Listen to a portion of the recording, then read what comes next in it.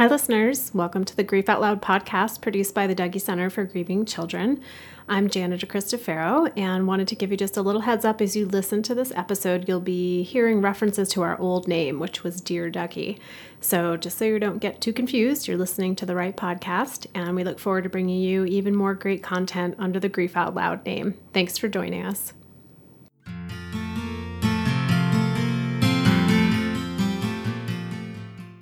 Hello, everyone, and welcome to the Dear Dougy podcast produced by the Dougy Center for Grieving Children.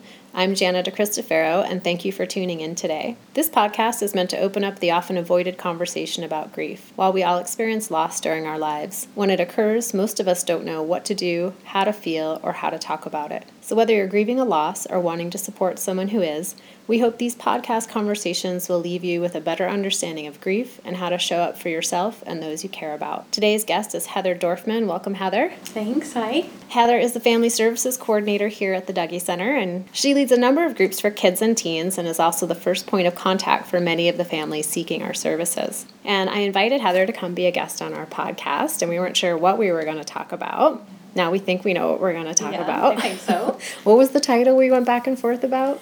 Something about what helps, but with a big asterisk. Big asterisk. Sure. Yeah. So prepare yourselves for 25 minutes of caveats about what helps when you're grieving and what may or may not be actually helpful for you. What we're really talking about are things that people can do to help themselves and to help their kids, or maybe if you're in a support role, things you can suggest to people that would be helpful outside of the realm of more formal support. Kind of like what you could do at home or in your car. Yeah, and absolutely for many people, some of that more formal support, whether it is a support group or working with a therapist, can be incredibly helpful.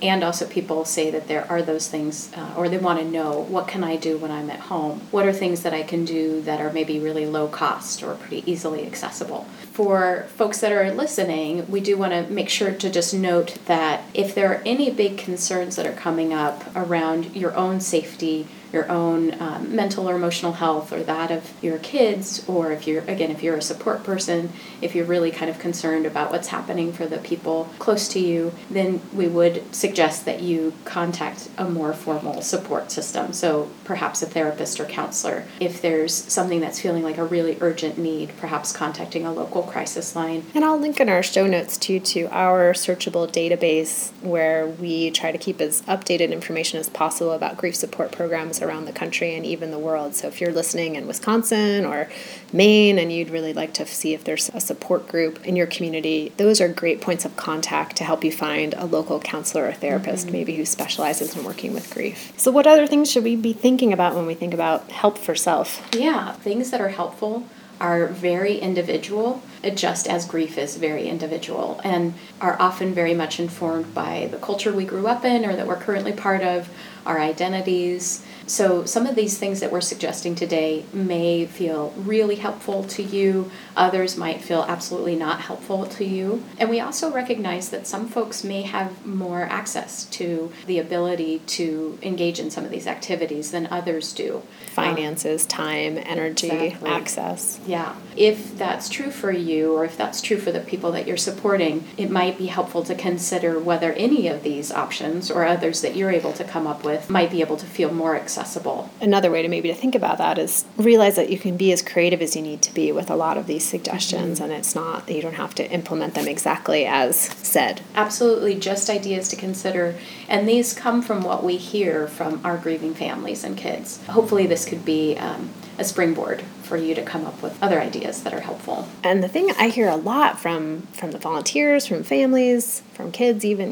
the youngest kids, is oftentimes before somebody in their life dies, they had certain things they did that helped them feel connected to themselves and to their friends and inspired by life. And those things don't work anymore after the person dies, which can be really unsettling and ungrounding of like my go-to coping strategies just are not having the same effect that they used to.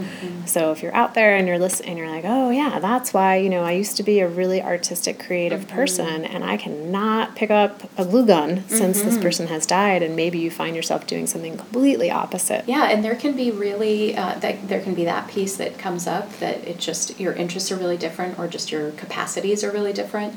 There can also be real logistical and pragmatic issues. Like if you are suddenly a single parent, when you had a partner before, it can be tough to find the time to go out and do your 3-mile run that you were used to doing every morning. So we're going to offer a lot of different possibilities that were not activities you'd engaged in before. And another reason to offer so many like full spectrum ideas of how we do things is because that's kind of what grief can be like, right? Let's talk a little bit about grief and all the different ways it can affect people. I think for many folks, many of us, maybe before we've had a significant loss, we might think of grief as just an emotional response. And is that really it's holistic? Yes, it can definitely involve our emotions. So maybe we experience sadness or anger or even relief, but it also involves all other parts and dimensions of our lives. So it affects our body, it can affect our mind and our ability to think and plan and reason. It can affect kind of what some people think of as spirit or heart, and it can affect our community and our relationships. And sometimes that can be almost the most shocking part of grief, it seems like, for people, of like, okay, I expected I was going to be sad and maybe a little angry and maybe confused, but I certainly wasn't expecting to have a headache every day for 7 days or for my kid's stomach to hurt every day he goes to school. Yeah, absolutely. I think a lot of folks are surprised by that. So we will dive into talking about some of the things that people have found to be helpful for them in each of those kind of facets of their life. The people that we work with here at the Dougy Center tell us that there's a lot of physical reactions when they're grieving. So it might look like, as you mentioned, tummy upsets for both adults and kids, headaches, trouble sleeping, a tough time sitting in our seat either at school or work, feeling a lot of sort of agitation inside. So a lot of people have noticed that incorporating movement into their lives in different ways can be really helpful. Almost like that tired but wired thing, where you're like exhausted all day long. You're like drag yourself through the day, and then at night you're like up and wired, so you're not sleeping very well. You're not eating very well, and then you can be restless but exhausted all at the same time. So ways that you can maybe work with that wiredness and even the tiredness. I think about kiddo who was in one of my groups. By the end of every group, he looked like he had stepped out of a shower. He would play so hard. And after one of our groups, he turned to one of the volunteers and he said, "I just love when I feel this way." And that makes me think about how using our bodies and having that big physical energy and having an outlet for that energy can be so helpful. A lot of kids and adults, when they're talking about grief and loss or just even feeling it, having the ability to get to wiggle their bodies around is really helpful. So remembering that might be a need for you, for the person you're supporting, or for the children you're supporting, to have a little more space to be wiggly. I think this is why people find a trail of mangled paper clips anywhere I've been at the Dougy Center, of like, I'm not even aware that I'm needing to move my body. And, we have our soft talk sticks in our group, and you see kids just like wrenching twisting those things and bending them in half. And so I just think about having things on hand for kids to do with their hands, and for adults too. If you're sitting through a long meeting, take something with you that isn't going to make a bunch of noise and drive everyone a little wild with that, but to have something that you can fidget with. Yeah, those fidget toys, squeeze balls, all of those things can be really helpful, especially if you are in a place where you have to be sitting for a while. Some other ideas are to be able to walk or roll to your nearby coffee shop or grocery store or park, even do big circles around a room if you have to be inside. Dancing for some folks feels helpful, and you can do that either, with a group or in your own home. I'm thinking too, if you're in your house, it's hard to get outside or the weather's not cooperating, you're setting up like a little obstacle course for kids in particular, like this is the pillow we jump over, this is the block that we have to walk around, something that can engage their minds and their bodies at the same time. And that's one of the things that we'll talk about throughout, is that many of these things support various dimensions at the same time of our lives. And so finding those things that can help give us something to do with our minds and our bodies at the same time can be really helpful.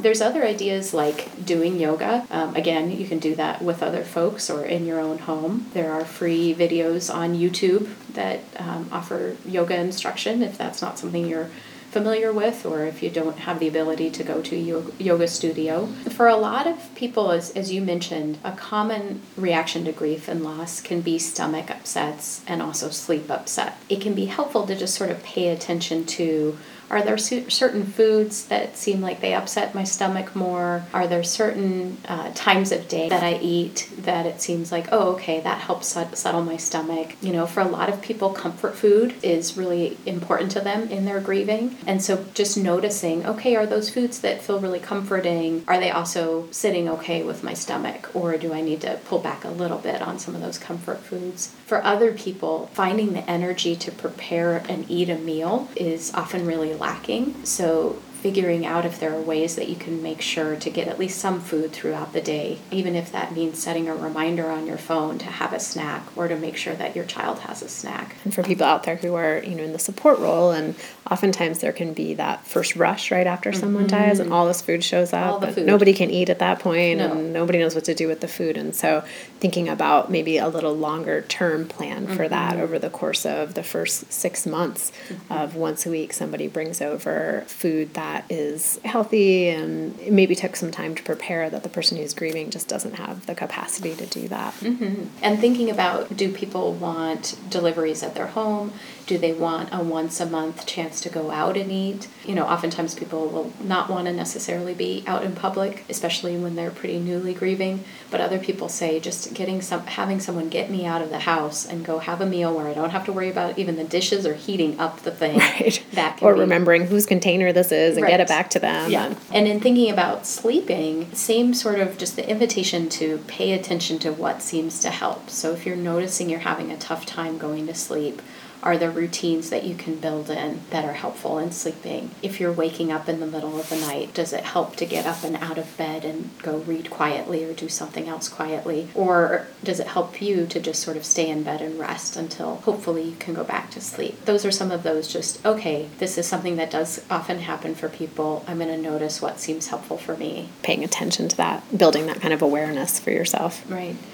And, sometimes when we talk about physical ways to take care of ourselves, we think about those big exercise or running or rolling or doing yoga. But other physical things that we can do are even things like knitting. Again, do something with our hands. Often it means engaging our mind a little bit. If it's a really simple way of knitting, sometimes it can just be not having to use our minds too much. I think about one of the parents in one of our groups who every single time she comes to the Dougie Center, she's knitting something new. And so those kind of quiet but still a little bit of movement activities can be helpful. And being able to do those physical things requires being able to think about doing those physical things and planning them. So let's talk a little bit about how our cognitive, our mind, our thought process can get altered, and what are some of the things people find helpful. Definitely our thoughts, our ability to plan and think through, okay, what am I going to do today and what's helpful?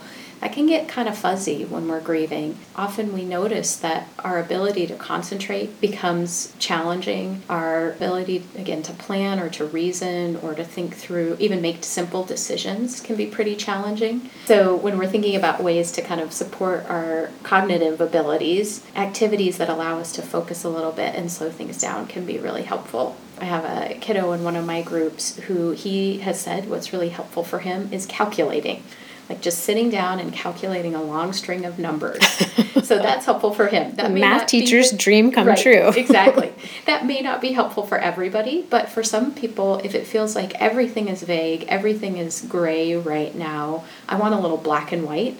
Maybe sitting down and doing something very concrete where you can see it looked like this before, now it looks like this. Or learning and sharing facts.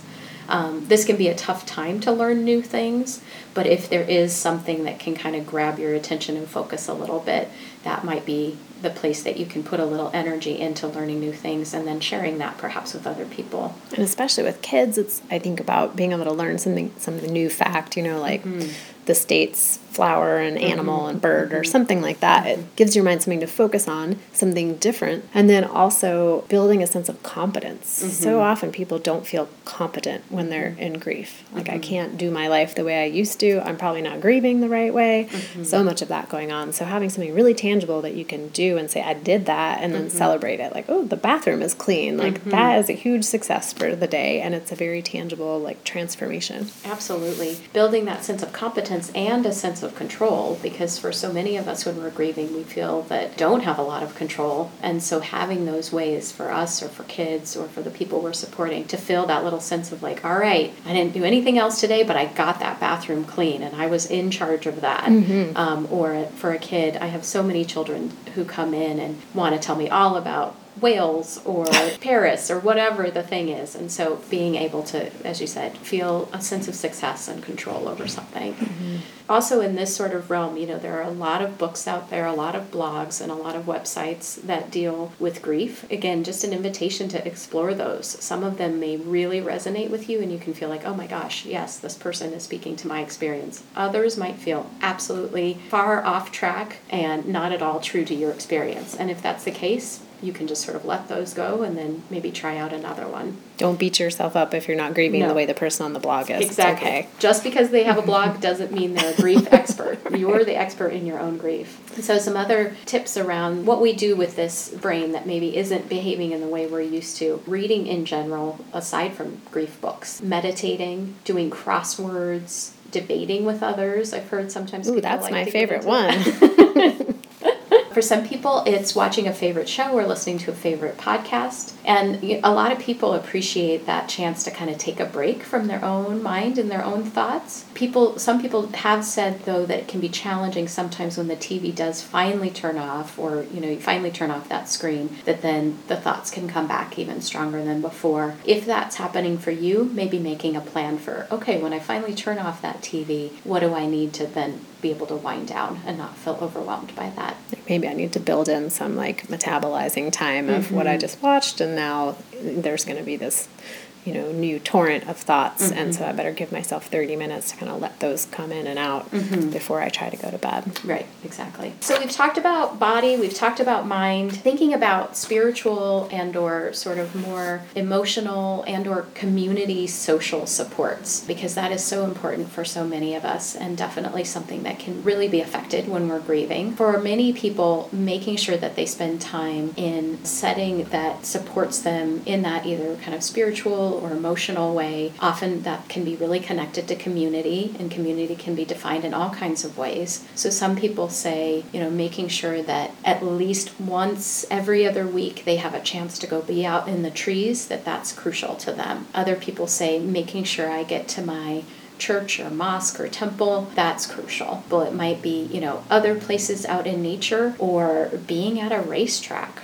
or, again, being at a support group, that is the sort of touchstone and the place where you're able to have those nurturing social experiences. Whether that's to focus on your grief or to not focusing on your grief, either way, but to have something your body and your mind knows is coming and is scheduled as either this is where I'm going to connect with my feelings or this is where I'm going to have some other feelings. Right. And also to not, again, feel like you're doing it wrong if some of those things that did feel so supportive in the past, like being at your mosque or church or temple, if you need a little bit of a break here and there, or if your attendance isn't as regular, sometimes you need a little more quiet time or solitude. I think about a girl in one of my groups she was usually one of those very active kids who just did big physical play the whole time she was here. And one night she wanted to go into the music room, and there was nobody else in the room. And she went in there with her favorite volunteer, and she just wanted to sit quietly. She didn't want to talk or play music,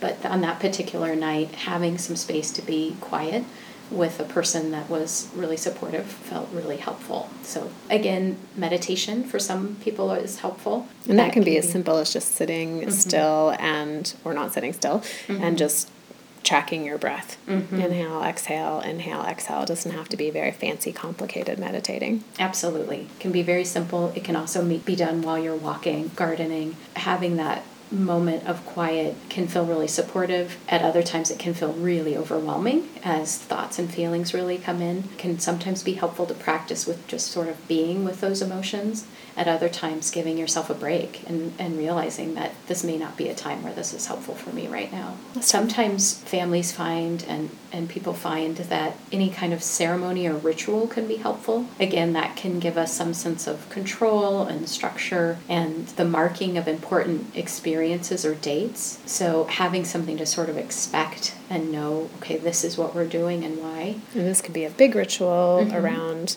maybe the anniversary of the person's death, and as a family you come up with something that you're going to do this year or maybe every year. But it could also be just those daily little rituals that you have kids, like maybe they sit in a particular place when they have breakfast, or they always put their book bag someplace when they come home from school. And again, in thinking about things that cross over various dimensions, making art, making music, doing that creative expression can be really helpful, and a chance to be sort of physical, to maybe engage our minds a little bit, and to be creative. And you don't have to be good at it. No, exactly. So that's why a lot of people have come to love those adult coloring books or kids coloring books. Things that you can feel like it's fairly simple, and I can feel like I can succeed in this, and not then feel like, oh my gosh, I'm a terrible artist on top of everything else. So making it as easy for yourself as you can. Although it can still be intimidating to pick out the right colors. Absolutely. Those adult coloring books can even be intimidating. And then humor. Humor comes up a lot. Sometimes it looks like dark or silly humor for both kids and adults. So sometimes people feel like, wow, I'm not supposed to be laughing or making jokes at this time. It's disrespectful, or I'm not honoring the person or my grief. Yeah, and it actually may be something that's really helpful for you or for your kids. So some people find that cooking for themselves or others is helpful. And again, other folks feel like, oh my gosh, that's the last thing I have the capacity for. And other people talk about volunteering, sometimes having that chance to get out of our own story and support other people who might be in need. And families especially who volunteer doing something that was close to the heart of the person who died, like becoming a volunteer at the animal shelter for someone who loved their animals, or helping out with the Little League team. Things like that can be a way to connect to the memory of the person who died. So that was a lot of things that we just went over. And if you are listening and you're like, I can't remember because my concentration has been affected by grief, I will list these out in the show notes. So we will have something you can refer to. Let's just talk quickly about asking for help, because sometimes these are things we can do on our own, but we need help from people. And for many, many people, it is really hard to ask for or receive help that's offered, especially for those that are used to taking care of others. If you can, if it feels supportive, allowing that help from people who care. And if it's helpful to just think about how when we receive help from others, that can often be such a gift to them. So if it helps you to think about, okay, I'm actually giving to my friend or family by letting them help me. Whatever it takes to give you some help through all of this, because it's a lot. It's a lot to try to manage, both, just how do I get through this day, much less how do I build in some time to take care of myself. If you're a support person, it can be really helpful to offer specific suggestions. So rather than saying, just let me know, give me a call if you need anything, or send me a text if I can help in any way. For many of us when we're grieving, it can be really tough to come up with I don't even know what I need. So saying things like, hey, I'm going to swing by the grocery store. I'm going to grab some groceries and I'll bring them by, and I can even just drop them on your porch. I'll text you when I've dropped them off. Or, hey, I know the dog goes to daycare on Tuesdays. I'm happy to pick up the dog and take him in. So really specific offers of help. And again, a last suggestion or reminder that if you come up with some things that you have figured out, okay, actually this does help, and especially if I make sure to do it every day, writing yourself a note or putting that in your calendar as a reminder to come up every day to go do that thing. I'm also picturing, like, as a family, or, you live by yourself or you live with other people, putting a big piece of paper up somewhere in the house where everyone gets to write down the things that they find to be helpful. So it's almost like a suggestion board. So maybe your kid's having a really rough time and they can't think of anything that would be helpful in that moment. Be like, let's walk over and check out the board. Can you point at all the things that you wrote down? And I'll read them out loud. See if any of those feel good to you. And then as an adult, you can go do that for yourself. Yep. If you're having your own internal temper tantrum of everything feels bad and I don't want to do any of this stuff. Right. That could be okay. Or you might walk yourself over to the board and be like, okay, fine, I could chop some celery today. That's what I'm going to do. Yeah, I can do this one thing. And finally, just thinking about that, again, we're grieving within a larger social and cultural context. So that's going to affect both our grief and the things we can engage in that are supportive and our access to those supportive things. As someone who works in bereavement, I think a lot about what can our community do to support people who are grieving. And we talk a lot about the power of stories here and sharing stories. Just thinking about, as a grieving person, sharing your experience where it feels safe and comfortable. As a support person, doing what you can to make sure that the people you care for are able to engage in these activities that they find to be helpful for them. Well, thank you so much, Heather. I feel like we could probably talk for another 2 hours about ideas of things that people have found to be helpful. And if you have things that you've come across that have worked really well for you, we would love to hear about those. So reach out to us. You can email us at help@dougy.org. If you try something on our list and you're like, that was terrible, then you should let us know that too, because we might take it off the list. We'll probably leave it on because somebody else might find it to be helpful, but it seems like the most important piece is figuring out what works for you and being patient with yourself and recognizing it might not always be the easiest thing to figure out what works for you, and also realize that can change over time. And it's okay to update your version of who you are in the world and what is supportive for you, and give yourself as much permission to do that as possible. There'll be a few other things in our show notes for this episode. If you are interested in any of our past episodes, we think we're at episode 38, so there's quite a few in the library there if you'd like to listen to past episodes. You can find them at dougy.org, or you can also find us in iTunes. And if you do that, if you find us in iTunes, we'd love if you gave us a review and a rating. It really helps other people who are grieving find our podcast. And if you have any other tips or suggestions for content, for episodes, questions and ideas you'd like us to talk about, you can also email those to us at help@dougy.org. Thanks for tuning in, and join us again next time.